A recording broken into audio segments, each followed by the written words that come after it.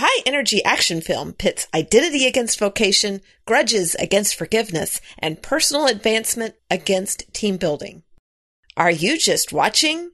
Episode 129, Top Gun Maverick.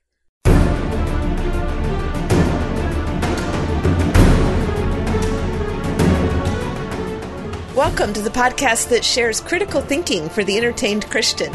I'm E. Franklin. I'm Tim Martin.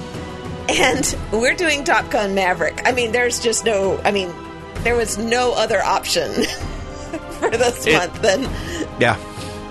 It flew right into our line of sight, and there was no going past it. Oh, flew. Oh. The puns are going to be bad in this one, I can tell you. Yeah, I like this movie. The weird story behind Top Gun is when it originally came out, which was at the end of the 80s, right? Like 86, I think. Yeah, 86. I was young enough that my parents wouldn't let me see it.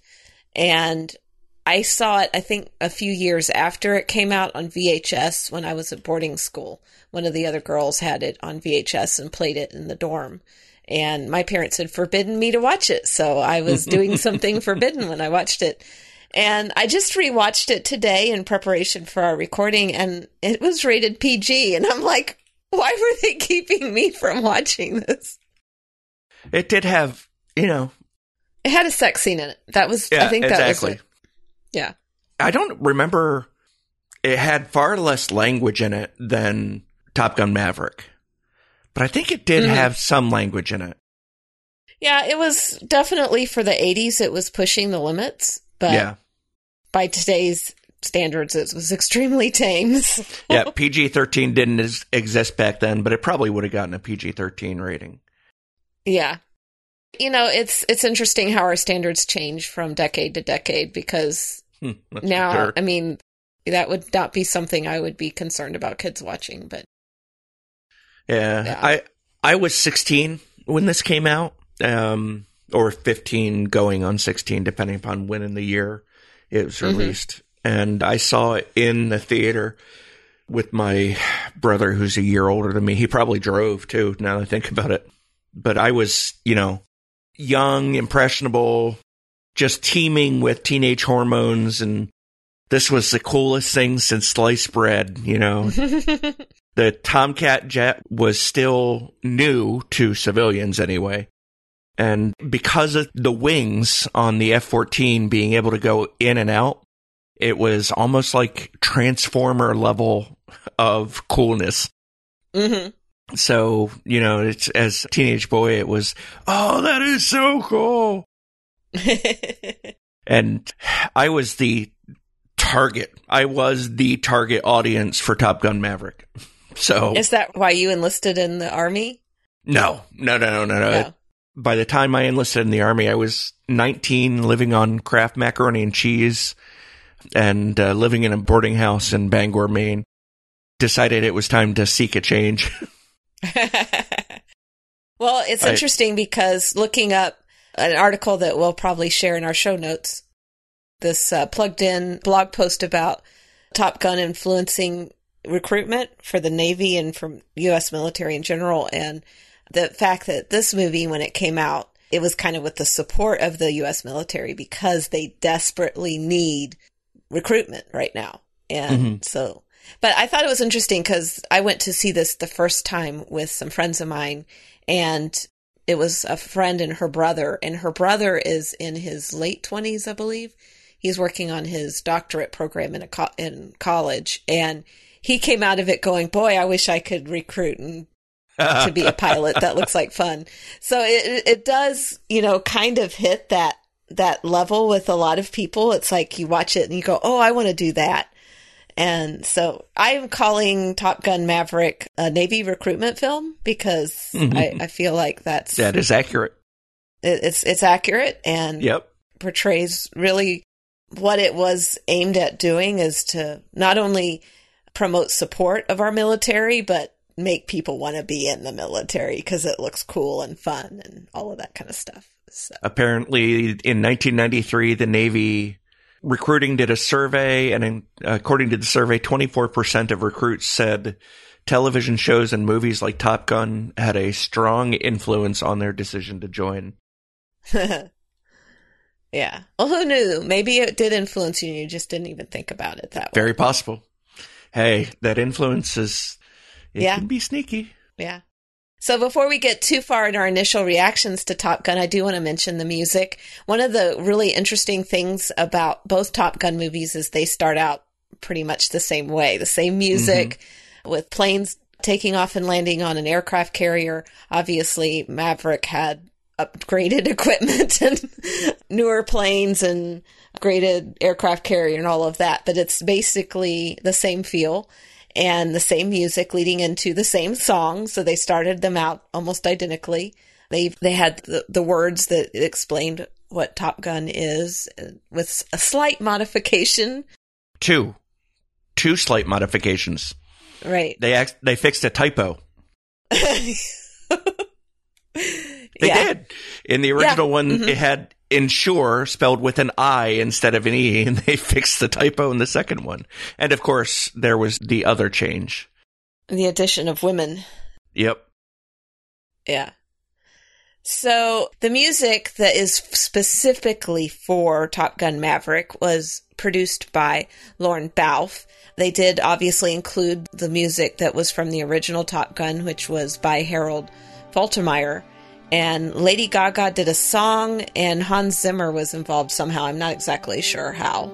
Maybe it was with the original film and something that was reprised.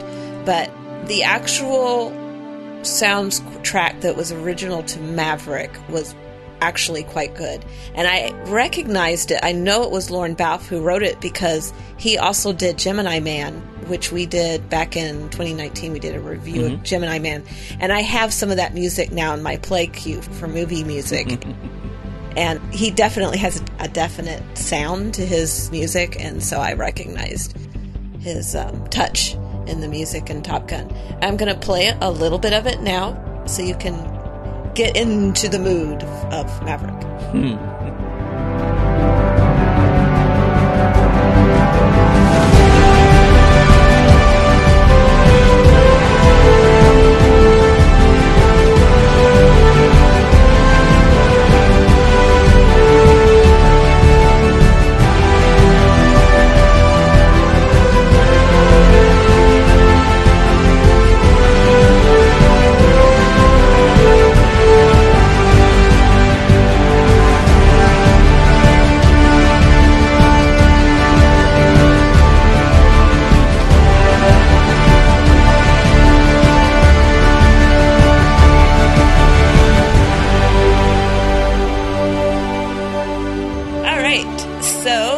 We are in the musical mood.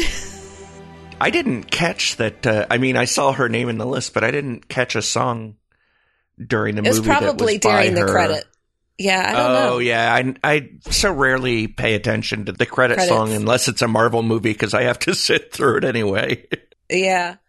Yeah. Now, the second time I went to see the movie, I did sit through the whole credits, but I honestly don't remember what was going on then because I was talking to my dad. I took my parents to see it when they were visiting me, and my dad he's a Vietnam pilot, and so planes are like his life, and so we were chatting about planes and stuff during the credits, so I wasn't really paying attention to the credits. I should have been. So this movie, well, overall from the soundtrack side of things, after rewatching the original Top Gun this afternoon, I noticed that basically repeated the same short theme over and over again through the whole movie. And that got annoying. In fact, I think I saw something on a message board or on Facebook or something where somebody was saying, oh, thank God it didn't have the repetitive soundtrack in it. So that was something that annoyed people about the original movie. And I think that they did well with having different music to fill the spaces throughout throughout Maverick, so it didn't feel so repetitive. So that was definitely a plus. And they did throw in some nostalgic stuff in there, like the Great Balls of Fire sung by the cast. I don't think the other songs were in there. I was trying to think of some of the other songs from the original. Well, the Kenny Loggins Danger Zone movie opened. Yeah, but that is actually a Top Gun song. It wasn't like a... Yeah. Oh, yeah. I see what you're saying. Okay. Yeah. Because I think You Lost That Loving Feeling was in the original Top Gun. I don't think they reprised it in Maverick. Yeah. I remember them playing it on the jukebox, I think. Yeah. So anyway, the music definitely is a piece of nostalgia, I think, for Top Gun Maverick. Yeah. And it was really interesting because I went to see it with my parents. Everybody in the theater was between my age and my parents' age. It was like an almost all older generation in there. So I don't know how well they attracted the younger generation with this movie, but it definitely attracted the generation that was alive when the original came out.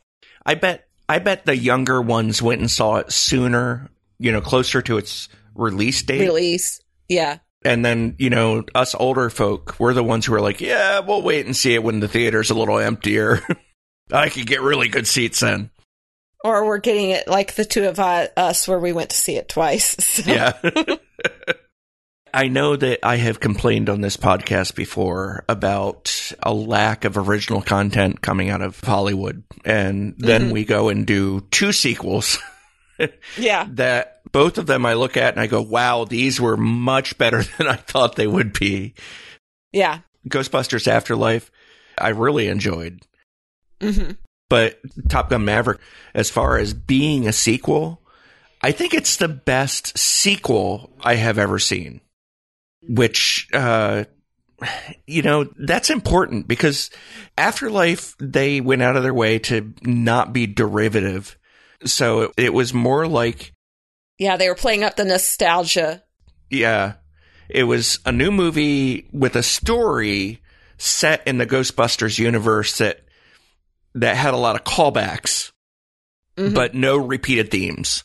This one actually had repeated themes, but they took the formula that they used for their first one and they tweaked it in such a way that they made it both fresh but respectful to the audience in the first one. Mm-hmm. And the changes that they made, I think, needed to be made, some of them for political reasons. But some of it just to update it. Yeah. It's a different audience these days than it was in 1986. And, having both of us having rewatched the original Top Gun recently, boy, that movie did not age all that well. No, it didn't. No. And I think that was, not only was this a more modern movie, but looking into the behind the scenes on the making of it, is like Tom Cruise really wanted it to be as authentic as possible. I mean, the actors all went through pilot training. They were all in the actual cockpits of actual planes. Mm-hmm. They were actually to the point where they were having to turn on and off their own cameras and remember their own lines because they were their own producers when they were in the plane and up in the air. And just the realism of it, like the shot that you have of Tom Cruise in the plane with the 3 other planes behind him going over the water, that is an authentic shot. They actually used a wide angle lens inside the cockpit with him so they could get that shot. And they said it's usually not very flattering to do that because it makes the person in the foreground, it's a very unflattering to them. But since he was in the very center, they could make it work. But, it's just the thought of them not using blue screen, not using, like a fake cockpit on a blue screen and using all special effects, it really changes the feel of it. Like you can actually see the G-stresses on their faces. And yeah, exactly. I mean, it's authentic in a way that when you go in to see the movie, you're not really thinking about that.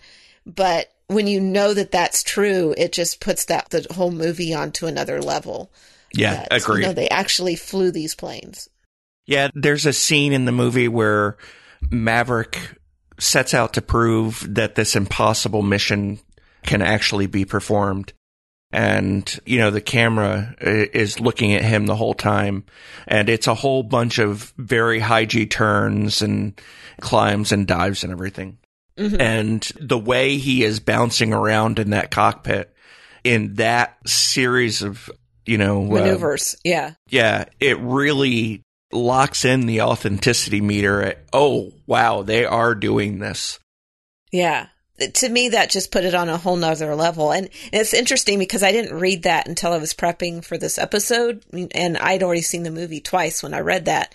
When we were sitting through the credits for the second viewing, when I went with my parents, I was actually talking about, well, I wonder how much special effects they used to create that. And the lady that was sitting on the other side, my parents overheard me and said, oh, no, hardly any of it was special effects. That's what I read. And I was like, wow. The amount of effort that went into making this movie and making it feel like you're really in the jets. You're really flying these missions. You're really feeling the G-force. I can't even imagine what this would have been like in IMAX because I didn't go see it in IMAX. But when I was walking out of my second viewing, I was thinking, boy, I'm glad I didn't see this in the, what does Regal call it? RPX with the enhanced sound system. Yeah. Probably would have blown out your eardrums. Yeah, exactly. There was another scene where their authenticity really showed through. The carrier launch in the third act or fourth act. You see two things that you never see in the faked pilot carrier launches. And the first is when the plane goes off the end of the runway, the aircraft deck, the carrier deck rather, there's a drop. Mm-hmm. As it, it falls away. Gets the wind gets the wind under its wings. Yeah. Yeah, exactly. And you see that in the picture. And the other thing is when he launches, when Cruise's character launches, you actually see him reach forward and grab, I call it a dashboard. I'm sure there's the console in front of him. And you never see people do that, but that's how they really launch. Mm-hmm. So it really just felt, they did such a good job. I know I'm harping on that. Let's move on. Well, I have to repeat the line I put in my notes because I'm very proud of it. It's like, this movie blew the original Top Gun out of the sky without a dogfight. It really did. I mean, there really is no comparison other than the fact that Tom Cruise is in it and Val Kilmer's in it as well. I appreciated that Val Kilmer, I think he actually lobbied to be in the movie. Oh, my understanding was that Cruise insisted on Kilmer being in the movie. Yeah. That's what I had read. And I hadn't understood, what an effort that would be for him. Mm-hmm. His character in the movie has throat cancer and is not able to speak well. And in real life, Val Kilmer has had throat cancer and can no longer speak. Right. So he has an artificial voice box that he can use. But they actually made an AI computer to authentically create his voice so that they could voice over the few spoken words that he has in the movie. And I appreciate that they paralleled his character with his real life challenges. And I appreciated that. I mean, Val Kilmer has always been one of my favorite actors. I don't think he's gotten nearly as much acclaim as he should have as an actor. The Saint is actually one of my favorite movies. I haven't seen it in a very long time. I think it's been since it came out that I watched that one too. Yeah. I used to watch it over and over again. I had it on VHS and I watched it all the time. It was one of my favorite movies. So I think he's a bit of a chameleon as an actor and can really do just about anything. And I've always appreciated him. So I'm glad he got a cameo in this movie. I'm looking forward to seeing a making of documentary for this. I hope they include that because, how much went into the making of this. Val Kilmer's voice was actually a big deal in computer circles because of the artificial intelligence that they specifically designed to replicate, or rather the artificial intelligence that was designed to replicate voices, and they partnered with Val Kilmer to advertise it. This was a couple years before the movie. Yeah. And if you go on YouTube and you search, and I'll put a link in the show notes, you search for Val Kilmer AI voice. It's really inspiring to hear it. And the one on YouTube is actually a replication of his voice from when he was younger. Not as young as in The Saint, but, before he lost his voice to the cancer. Yeah. And they did such a good job matching the AI voice in this to somebody who was having trouble speaking because of the cancer. It really was impressive. Yeah, I have a friend of mine who's had to have her voice blocks removed because of throat cancer. So I could see that if they could ever come up with an AI thing that, you could literally have on your phone that could speak for you. That would be like an amazing advancement for the voiceless people in our society. Mm-hmm. She tried to do Uber for a while, and people were so rude to her because she couldn't speak. Yeah, that she had to give it up. And it just saddened me that people don't have a lot of patience with people who have trouble speaking. It's kind of sad. So I hope this is an advancement that not only helped give Val Kilmer a voice in this movie, but might, go forward to help other people. Yeah. Yeah. To actually have a way to have a voice again.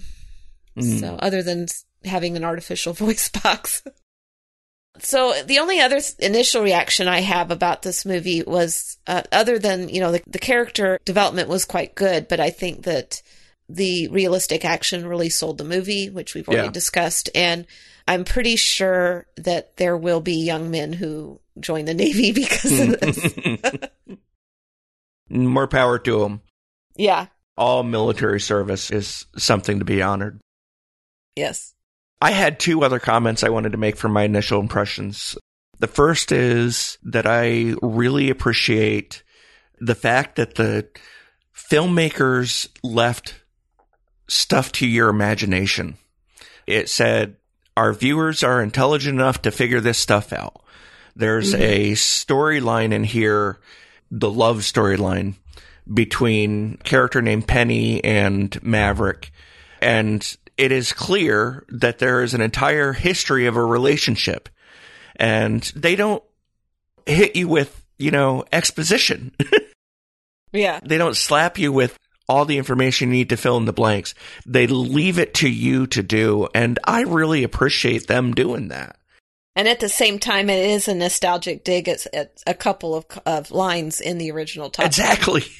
Yeah. Yeah. I came out of my first viewing going, why do I feel like Penny was in the first one? The actor wasn't. No. There was no Penny actor in the first one, but it turns out there were two throwaway lines that they hearkened back to. And I got such a kick out of that. Yeah. Yeah, it was very well done. Yeah. My second thing was I wanted to call out John Hamm. He has a supporting role in this. He plays Admiral Bo Cyclone Simpson. But he does such a good job of bringing depth to his presentation of his character. There's one point in there where he says there's nothing he can do for Maverick, and he delivers that line with the perfect level of emotional hitch, but command authority. That specific line just really struck a chord with me, and I really appreciate it. I hope he gets an Oscar nod for his supporting work on this. He deserves one. Yeah. Yeah, I think, to be honest, I can't think of any performances that were truly bad in this movie. Usually there's maybe an actor or two who are not really pulling their full weight, but I think that even down to, Amelia, Penny's daughter, and, some of the other more minor roles, I think they all really, really hit on.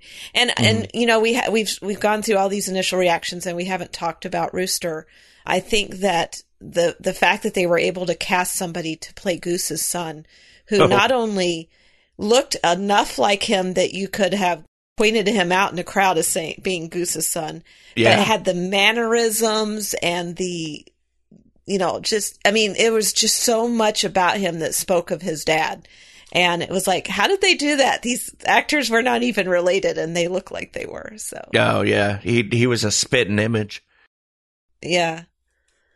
So I really appreciated the Rooster character. And it was funny because looking at some of the, once again, trivia about the movie is that he chose the call sign Rooster because he was trying to come up with another bird since, his dad. And all of the actors got to choose their own call signs. When you consider the call sign Hangman, that really brings another level of weirdness to it. Yeah. Well, before we move into our theme discussions, I do want to remind you that you can comment on our show notes for this episode, which will be at areyoujustwatching.com/129. AYJW129. And I do recommend that you go and read our show notes. I know a lot of podcasts out there just put like essential information in their show notes with a brief outline of what we cover. But our show notes are in depth. They are things that... Maybe too much so. Well, Tim really enjoys writing it all, so I do. They're worth reading. Yeah. We typically might even add some stuff to the show notes that were not in the episode, kind of like afterthoughts that we have after we have recorded, and we put those in the show notes. So if you aren't going and checking on our show notes, I do encourage you to do that. They are worth the read. You can also call us at 513-818-2959. You can send a text or leave a voicemail. That's not an active line that we answer, but we do check it, and we get notifications when there is a text or a voicemail on there. That is a good way to connect with us. You can also email feedback@areyoujustwatching.com. And we really appreciate hearing from our listeners. That is very helpful to us to know you're out there. You know, ask us questions, suggest movies. We'd love to have that interaction. Amen. All right. So the very first theme that I thought of when I was walking out of my first viewing was we should mention that we're going to no longer be avoiding spoilers. I'm not sure that we really have done a very good job of avoiding that's true. spoilers. We are no longer going to be consciously avoiding spoilers. How about that? So in the movie, the relationship between Rooster, who is Goose's son, as we mentioned, and Maverick it comes in strained because, as it turns out, Maverick pulled his papers from the Naval Academy, and Bradshaw says it set his career back 4 years, which makes sense. Yeah. Now, he doesn't actually know the whole story, but he holds Maverick responsible, reasonably so. Right. But by the end of the movie, they've saved each other's lives a couple times, and their relationship is repaired. The final scene of the movie is the two of them working on this World War II P-51 Mustang, doing the almost Norman Rockwell-ish father-son activity. Right. But I thought it would be nice to talk about the impact of holding grudges. Because, grudges can poison you. I have a lot of flaws. I am very lucky, however, that I don't normally latch on to a grudge, a wrong, and, write it, guard it in my heart, and let it influence me. I'm much more likely to forget, even if that forgetting doesn't come with forgiving. Mm-hmm. But Leviticus 19:18 says, "Do not take revenge or bear a grudge against members of your community, but love your neighbor as yourself. I am the Lord." And, that's good, solid advice, no matter how you look at it. But that particular verse, it jumped out at me because the Hebrew word for grudge in that verse, the Hebrew word that's used, and I'm not even going to try and pronounce the Hebrew because I would murder it, means to watch over, guard, or be slow to anger. So it gives you the sense that you're refusing to let go of your anger, and you're nursing it, you're guarding it in your heart to keep it burning like a campfire that you don't want to go out. So you keep feeding little bits in it. You go back to it and you keep feeding little sticks to keep it just a little bit of flame going so that it will be there if you need it. And, that speaks to Proverbs 4:23, "Guard your heart above all else, for it is the source of life." And everything that is in your heart impacts what you are, who you are, what you do. It impacts everything that comes out of your mouth, every action you take. It contaminates your very being, right? Mm-hmm. And Ephesians 4:32 says, "Be kind and compassionate to one another, forgiving one another, just as God also forgave you in Christ." When you hold a grudge, you cannot be forgiving. You can be forgetting, but you can't be forgiving. And that just goes to show how bearing a grudge can be doubly poisonous. It not only does it prevent you from forgiving the way that we are forgiven through Christ's sacrifice, but it also contaminates everything else you do and causes you to continue to sin as you feed that anger. Right. Yeah, I was thinking, this kind of ties in even to what Jesus said in the Sermon on the Mount, that, it said, you have heard that it was said, love your neighbor and hate your enemy, but I tell you, love your enemies and pray for those who persecute you, so that you may be children of your Father in heaven. For he causes his sun to rise on the evil and the good, and he sends rain on the righteous and the unrighteous. For if you love those who love you, what reward will you have? Don't even the tax collectors do the same? And if you greet only your brothers and sisters, what are you doing out of the ordinary? Don't even the Gentiles do the same? Mm-hmm. It's Matthew 5:43-47. We can only control how we react to other people. Mm-hmm. So you can't control the other person. It's like, so when you're holding a grudge, that is you. That is not the other person. And when you forgive someone, that is you, not the other person. So we can only control our side of those relational problems.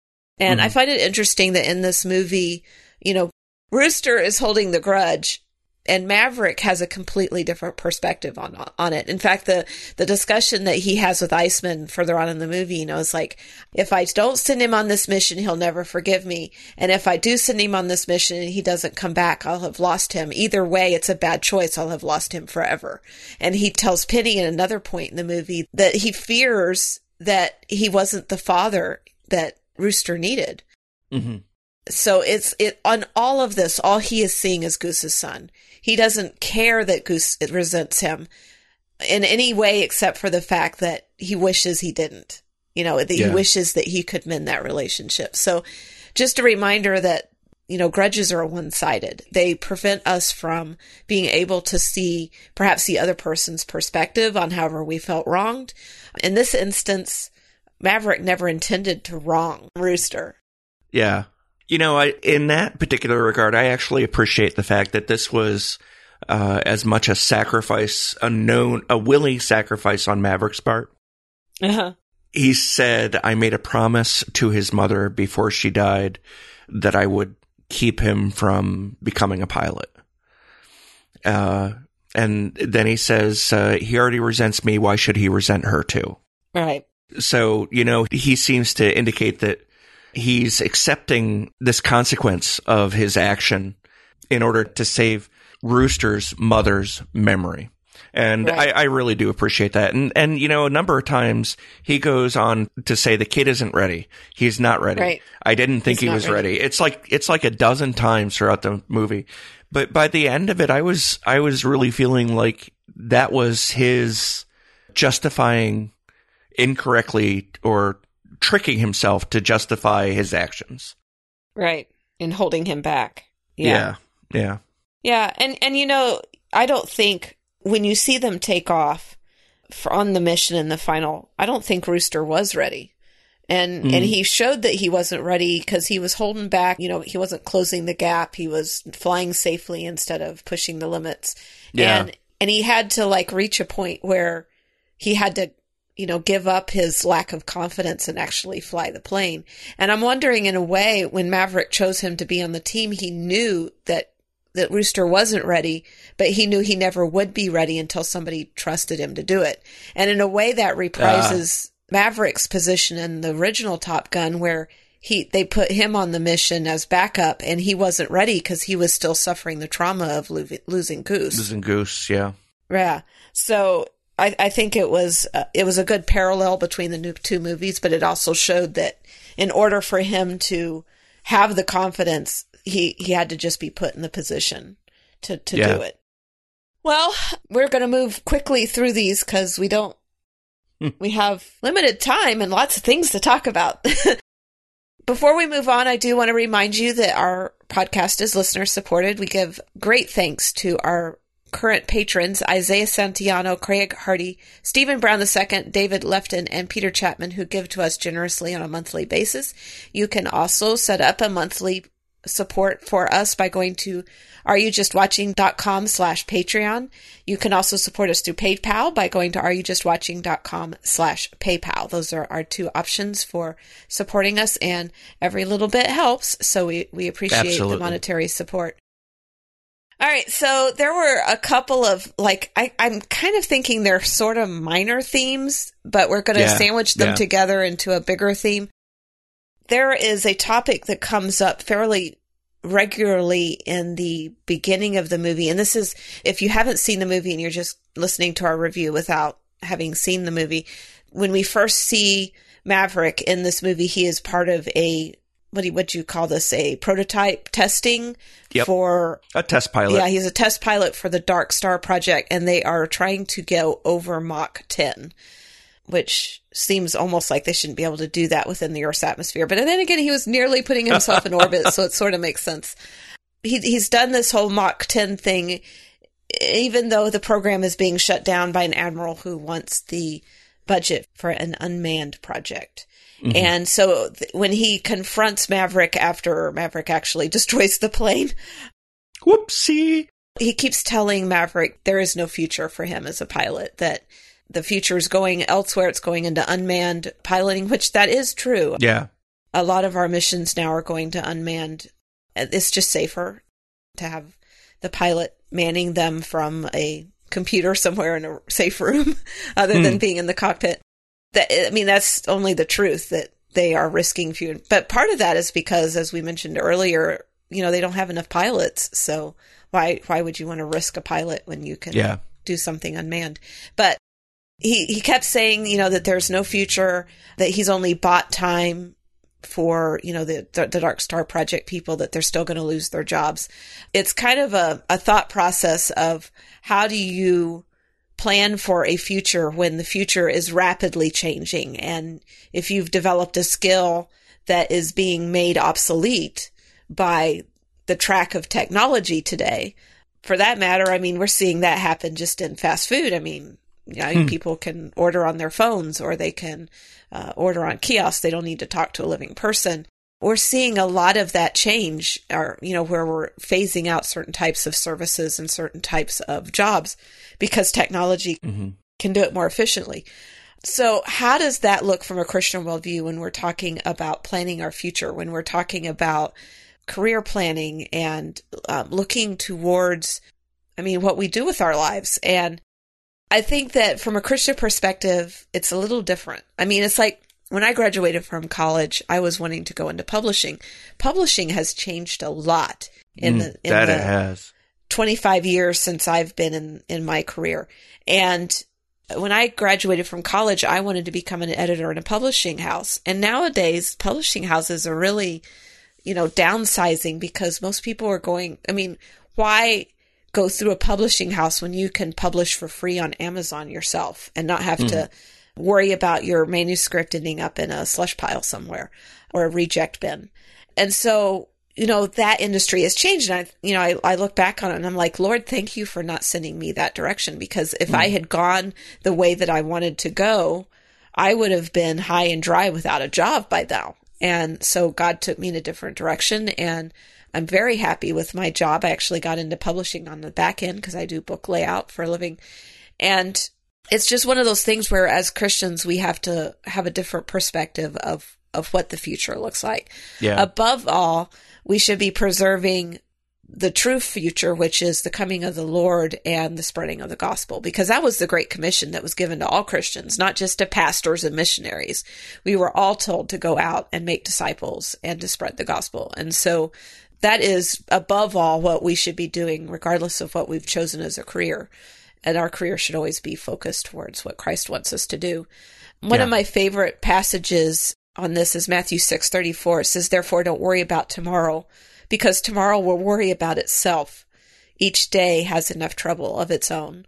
And then in James 4:13 through 15, it says, "Come now, you who say, today or tomorrow we will travel to such and such a city and spend a year there, do business and make a profit. Yet you do not know what tomorrow will bring, what your life will be, for you are like vapor that appears for a little while and then vanishes. Instead, you should say, if the Lord wills, we will live and do this or that." So just a reminder about future planning. And I think, to be honest, in this movie, I think Maverick really handles it very well whenever he's presented with this. Before you move on to the next bullet point, I did want to call out what I thought was a really interesting, really intriguing book by an author named Tony Reinke called God, Technology, and the Christian Life. Mm-hmm. And he looks at how God has used technology from the very beginning of the biblical story, from the very beginning of Scripture, from the family of Cain, and how he used technology both for the saved and the unsaved, how he used it to glorify his name. So as we talk about, drones and advancements, I'd like to point at this book as an excellent opportunity to consider how God continues to use technology in the Christian life as well as the worldly life. Yeah.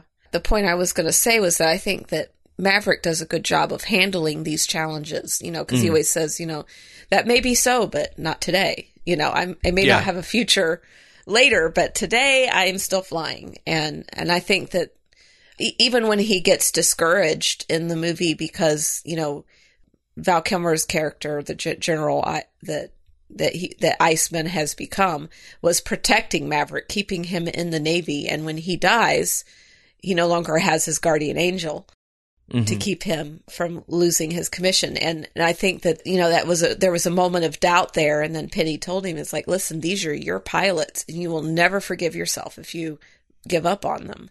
And so I think that, he was really pretty much just dwelling on the now. And I think that is, he was not focused on advancing his career. He was focused on being the best pilot he could be. And I think that in a way that applies back to us, we shouldn't be seeking advancement so much as being the best Christian that we can be. Yeah. With God's help, because that is focusing on the here and now, taking each day as it comes, and following God's will in that, I think is probably the best way to preserve our future. And we need to embrace where God has us in our lives too. Right. You commented how Penny pointed out that these were his pilots, and that really does speak to where Maverick was in his career. Mm-hmm. He was teaching this group of pilots to perform this impossible task. And after Ice died, and he was ousted as an instructor, Cyclone, the air boss, took over the teaching, and he decided that he was going to change the mission parameters, which would make the mission easier to do, but would almost guarantee that after the mission was complete, they would have to dogfight these super advanced, they called them Generation 5 fighters. And as a matter of fact, at the very beginning, when they asked Maverick for his original assessment of the mission, he said, someone's not coming back from this. And that's what the air boss latched on to. Mm-hmm. But Maverick, he grabbed onto the final thing that he wanted to teach them, which was how to do the mission and come home. Right. And that really speaks to how his responsibility had changed over his career. Mm-hmm. Yeah, I could definitely see an attitude, a maturity about him. Even though he stayed captain through his entire career, he definitely had a maturity that he could. And he told Ice, I'm not a teacher, but he knew that those men's lives were valuable. And he made the best instructor, because even though the way he presented the mission was nearly impossible, at the same time, he had put it together in such a way that they had a much better chance of coming home alive. Mm-hmm. And not just completing the mission, but actually returning. And this is a verse I have in my signature block. So it's a verse that's always been very special or has been special to me over the last decade or so, and will continue to be special to me. Proverbs 20:29, the glory of young men is in their strength, and the splendor of old men is in their gray hair. And, like so much of Proverbs, it applies different ways throughout your life. But what it says here in relation to this discussion is that young men are young men for a reason. And they have different resources available to them, different skill sets, less experience, but they have a different job when they're in their 20s than they do when they're in their 50s. And we need to embrace that. And we need to allow the resources that God has given us to shine through in what we do. Mm-hmm. Yeah. And, we don't know what happens to Maverick at the end of this movie. I mean, it ends just like the original movie ends, with a successful mission. So there's not a lot of what happens to Maverick. We get the impression from earlier in the movie that this was his last mission flying for the Navy, but performed it well. So, are they going to kick out a pilot that's a hero? I don't know.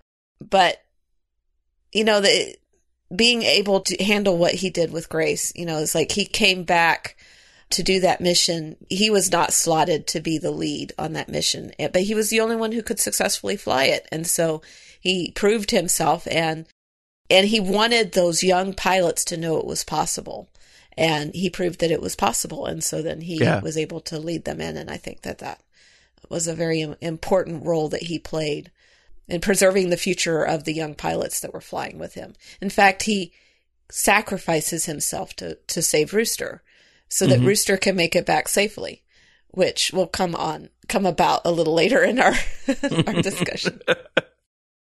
Yeah, and that particular scene falls into the, wow, that is an action-packed movie category. Mm-hmm. Yeah.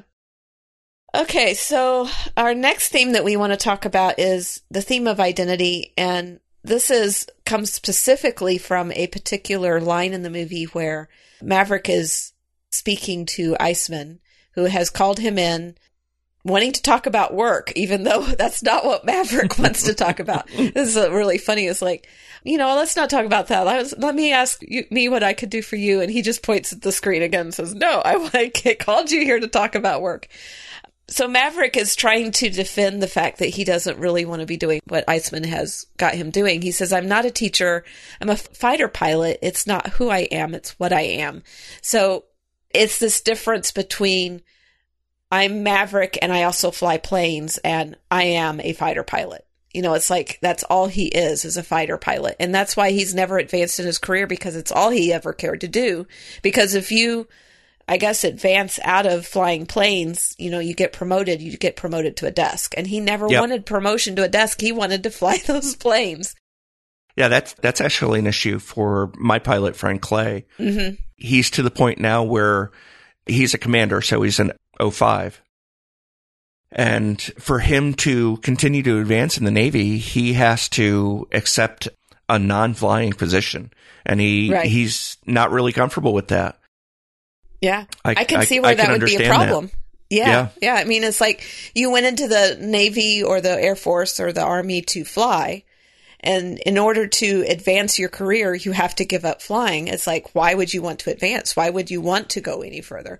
It's interesting. They asked that question of Maverick at the beginning of the movie. It's like, you should be a senator. You should be an admiral. Why are you still a captain? And he's like, it's one of life's mysteries. But that it's the answer to it is because he didn't want to stop flying. That's what he enjoys doing. That's what he wants to do, is to fly. And you almost wonder if his previous off-screen misbehaving was at least a little bit intended to keep him from being promoted. Yeah. Yeah. So there's a certain amount of wisdom to Maverick's intentional keeping of where he is, right, where he's staying a pilot.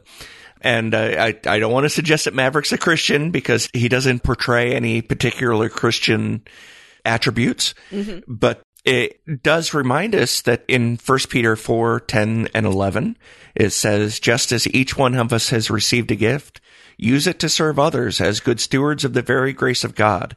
If anyone speaks, let it be one who speaks God's words. If anyone serves, let it be from the strength God provides, so that God may be glorified through Jesus Christ in everything. To him be the glory and the power forever and ever. Amen.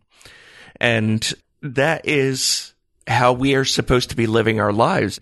We are in the position we're in And we're doing what we're doing not because of random turn of events or because the person we interviewed liked us better than the other people that they interviewed or because we ticked off somebody. We're there because God intends it. And we need to be using our God-given skills and talents to be bringing glory to God and to point back to Him. God makes everything work to His good. And frequently that means putting exceptionally talented people where they need to be when they need to be there, regardless of whether or not they believe in God. Right. Yeah. And, it's interesting because, identity has become such a touchy subject in our culture today. Our society is like, before anything else, you are your identity and not who you are as an individual. And so I think it's interesting that, in this movie, Tom Cruise as Maverick identifies as a fighter pilot. So I don't know exactly how that fits into our identity culture, but he is a fighter pilot above everything else. But in Christendom, and we have pointed this out in previous reviews, so this is just kind of like touching base with this topic again, because it's so important in our society right now. As Christians, our number one identity is Christian. It has nothing to do with whether we're male or female or black or white or Asian or... There is no rider on Christian. It's just Christian. Christian, exactly.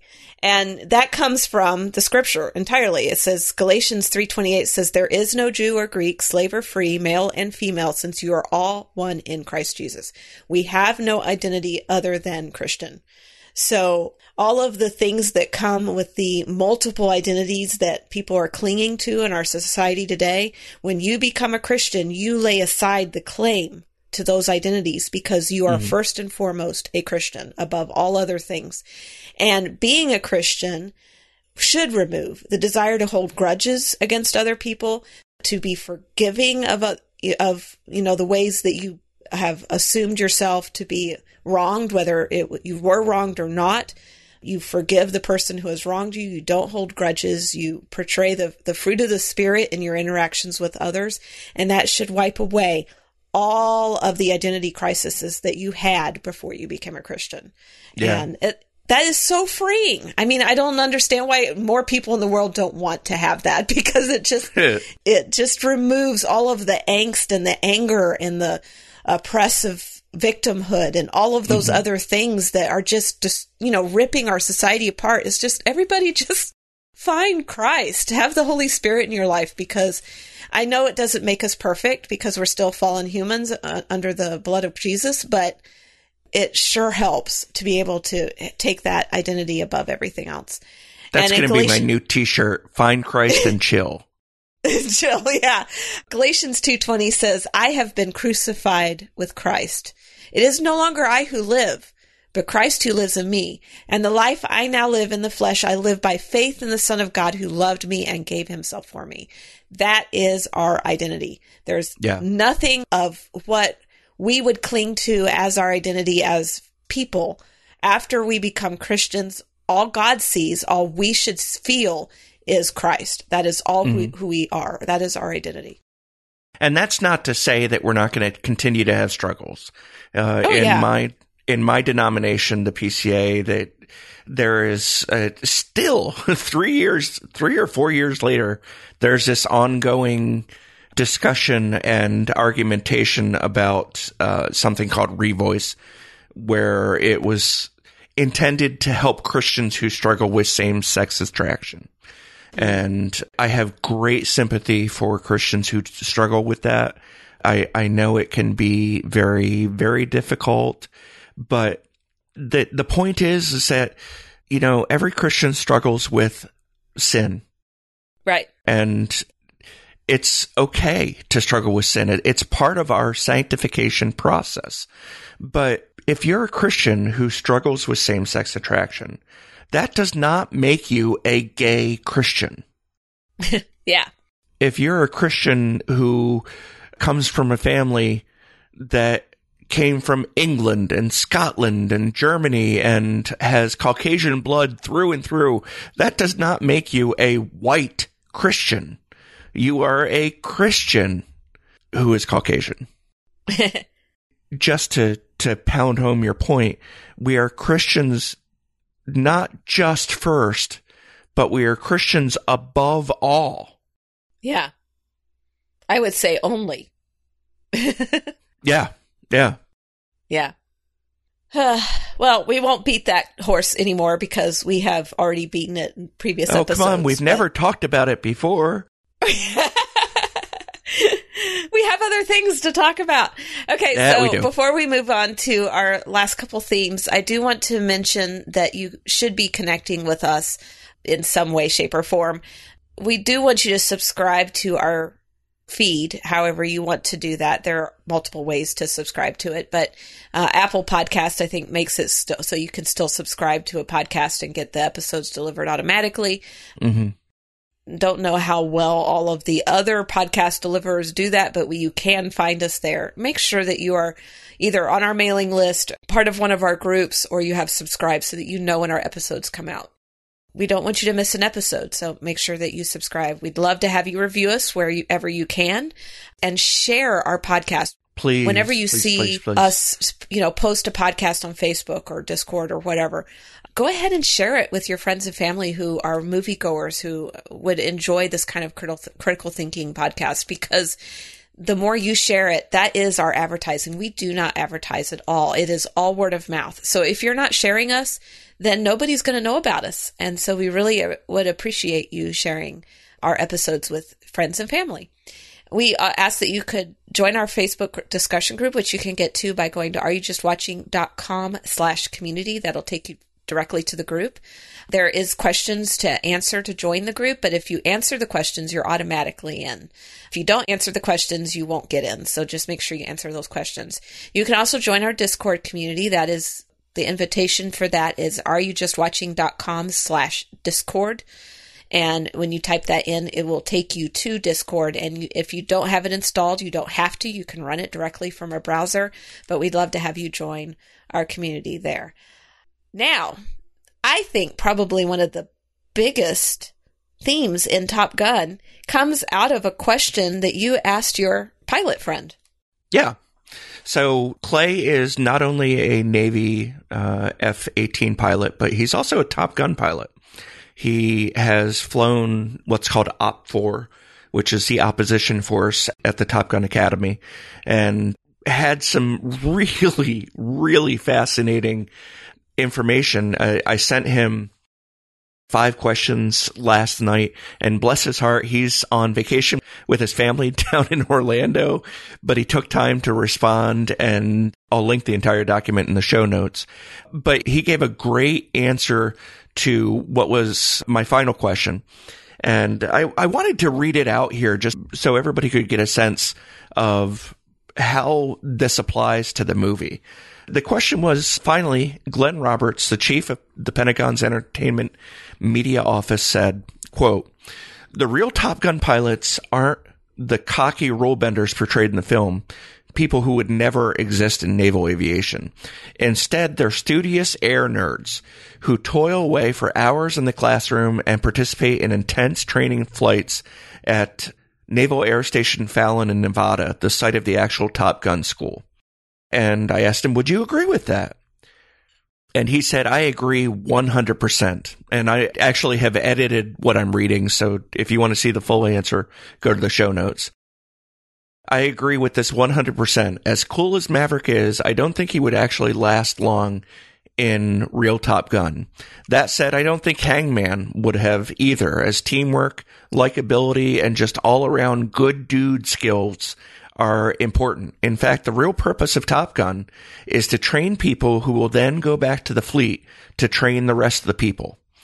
If the Top Gun grads were all don't think, just do, or otherwise unfriendly, abrasive, or rude, then they would be poor teachers indeed.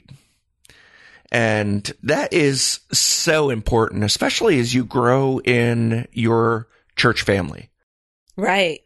You need to step forward and be willing to mentor either one-on-one or in a classroom situation, the younger Christians and sometimes the older Christians. You need to be a family member. Well, that's what, Christ's final command to us, the Great Commission, was to go and make disciples. It wasn't just to introduce people to Christ. It was to make disciples. That is not just like, having somebody pray the sinner's prayer. It's to actually invest time into people and mentor them in the faith.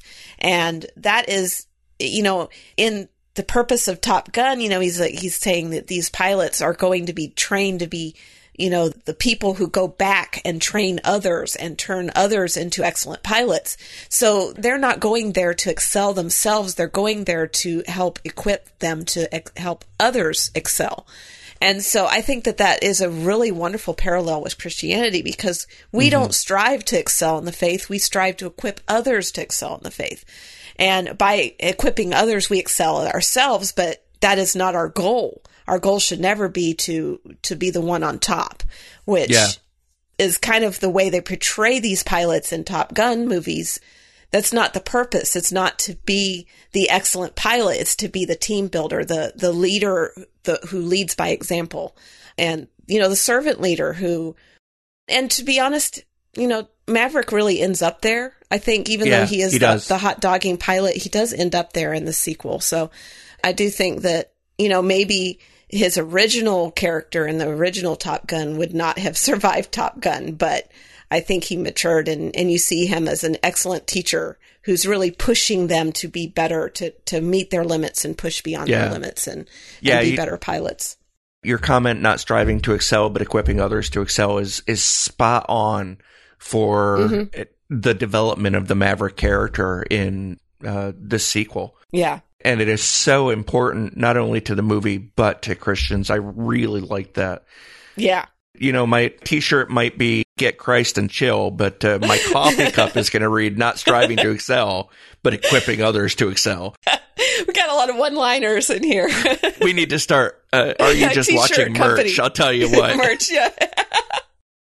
All right, so the scripture that I put down for that is Ephesians 4:11-12. And he himself gave some to be apostles, some prophets, some evangelists, some pastors and teachers, to equip the saints for the work of the ministry, to build up the body of Christ. To be honest, that is, as Christians, as we mature in the faith, we should be slotting ourselves into one of those positions, because that is what we should be If we can't be pastors, like, I'm a woman, so I believe that, in complementarianism, I don't strive for leadership in the church, but I can be a teacher. That is something that Christ is equipped women to do, is to teach. And so there's something that every Christian can plug themselves into to equip the saints for the work of the ministry and to build up, not tear down. When we have these church conflicts where everybody's like butting heads over things, it's a good thing to remind ourselves is that doesn't build up the body. Where are we in these conflicts? Are we tearing down fellow Christians, or are we encouraging them in the faith and building them up? And we see Maverick building up Rooster in this movie to try and force him to better himself and be a better pilot. Sometimes despite Rooster's intent. Yeah. So that is the way we should be as Christians, as we mature in the faith. Now, I'm not saying a baby Christian should immediately start teaching or becoming a pastor. I mean, we mature in the faith to that point, but we should always be striving to build up others and not tear them down. Yeah. So there was a real brief topic I wanted to discuss, just because I feel like it's such an important part of the movie that it deserves a mention, even though there's not a great deal to say about it. And that's the fact that this mission, and perhaps, it's fictionalized, so there's a little bit of that would never happen built into it. But the mission in the movie is so important, and the timing is so important, that it has to be done, even if it results in the death of 6 pilots and the loss of 4 multi-million-dollar aircraft. And as a vet, that's something that I had to understand. There are times where commanders, when they order a unit into combat, they know that not everybody is going to come home. Right. You know, you look at military deaths over the last calendar year, and look how many people the military have lost to training missions. Mm-hmm. Yeah. There was just another aircraft crash out in the West Coast just last week. Mm-hmm. But it's all in service to a critical mission, which is, you know, preparedness and being ready to serve your country. And, you know, in the military, we all signed up for that. I think there was a line in the movie where the boss was telling Maverick, you know, that these pilots know the risks, that they're going into this knowing the risks. It was Maverick who's saying, but I want him to come home. So yeah, he said every mission has its risks. These pilots accept that. And Maverick replies, I don't. Yeah. And I just wanted to call that out because first there's a callback to Star Trek Next Generation. And anytime I can get a Star Trek call out, and you know I'm going to do it. There was a later series episode called Thine Own Self, where Counselor Deanna Troi is going for her command evaluation. And throughout the episode, she keeps failing. And it appears to be a Kobayashi Maru.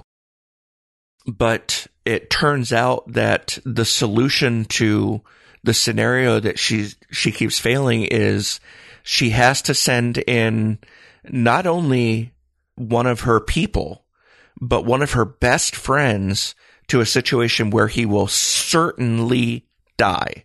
Mm. And she has to order him to do it knowing those consequences. And, you know, that is an important part of being a commander. You have to be willing to put the greater good before the needs of the individual. Yeah. That would be tough. We look back at the stories in Fox's Book of Martyrs. Mm-hmm. And, you know, you read about the men and women who are thrown into the Colosseum and eaten by lions, mauled by lions. And they were told, you know what? You denounce this Jesus guy and we'll let you go. Yeah. And they didn't do it. And they were looking at the mission. They were looking at the greater good. And they were sacrificing themselves for it. Mm-hmm. And God willing, we in America will never have to do that. But we cannot forget that there are people all over the world this very day who are doing that. Yeah. And we always need to pray for them. Definitely. Yeah, I mean, Christ gave his life for us. And he said there's no greater love than giving your life for others, but to know that you're sending others to die, that would be a difficult thing. But, you know, Christ didn't promise us an easy life as Christians. So we just have to take that into perspective. Now, the final parting shot that I have, my favorite lines in this movie, I say lines because it's actually two lines. We referred to it earlier that Maverick takes basically a missile for Rooster to try and give him a chance to get back to the ship safely after the end of the mission, and he gets shot down. Well, instead of flying back to the ship safely, Rooster comes back to help Maverick, and Maverick would have died if Rooster hadn't come back. So he saved Maverick's life, but then he gets shot down. So they're both shot down behind enemy lines, and Maverick comes running out to where Rooster lands in his parachute and knocks him down, and he says, "What the heck were you thinking?" And Rooster's like, "You taught me not to think." And Maverick was like stumped by that. It's like, yeah, I did kind of teach him not to think. That was such a good scene right there. Yeah, and of course everybody in the theater died laughing because it was just so true. But the whole point of that, and I think you're going to have something to say about that from your friend Clay, but, you know, the whole point of, you know, being taught not to think is so anti what we do in this podcast, because the whole point of our podcast is to not turn your brain off, to always be thinking critically about your entertainment choices and whatever. And so it's like the exact opposite of what we stand for in this podcast, to be taught not to think. It's just, as much as I enjoyed that line in the movie, it's just a reminder of why we are here and why we exist as a podcast. Yeah, it was a great gimmick that played into Maverick's personality, and it served the story well. Yeah, his instinctual way of flying. But in the end, this is actually a continuation of Clay's answer to my earlier question. And he says, one of my beefs with the new movie was the idea, if you think in the jet, you die. With the advances in both our capabilities and our peers around the world, modern air warfare has to become much more a thinking game. I'm not sure what fighting was like back in the, quote, big fighter, the Tomcat.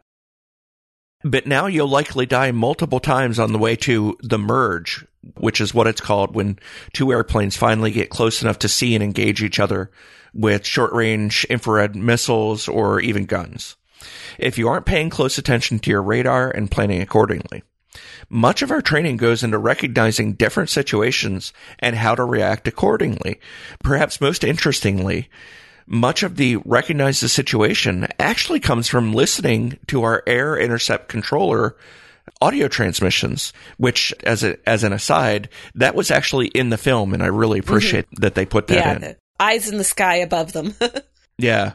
Back to Clay's response, and not necessarily what our radar via visual cues on the screen.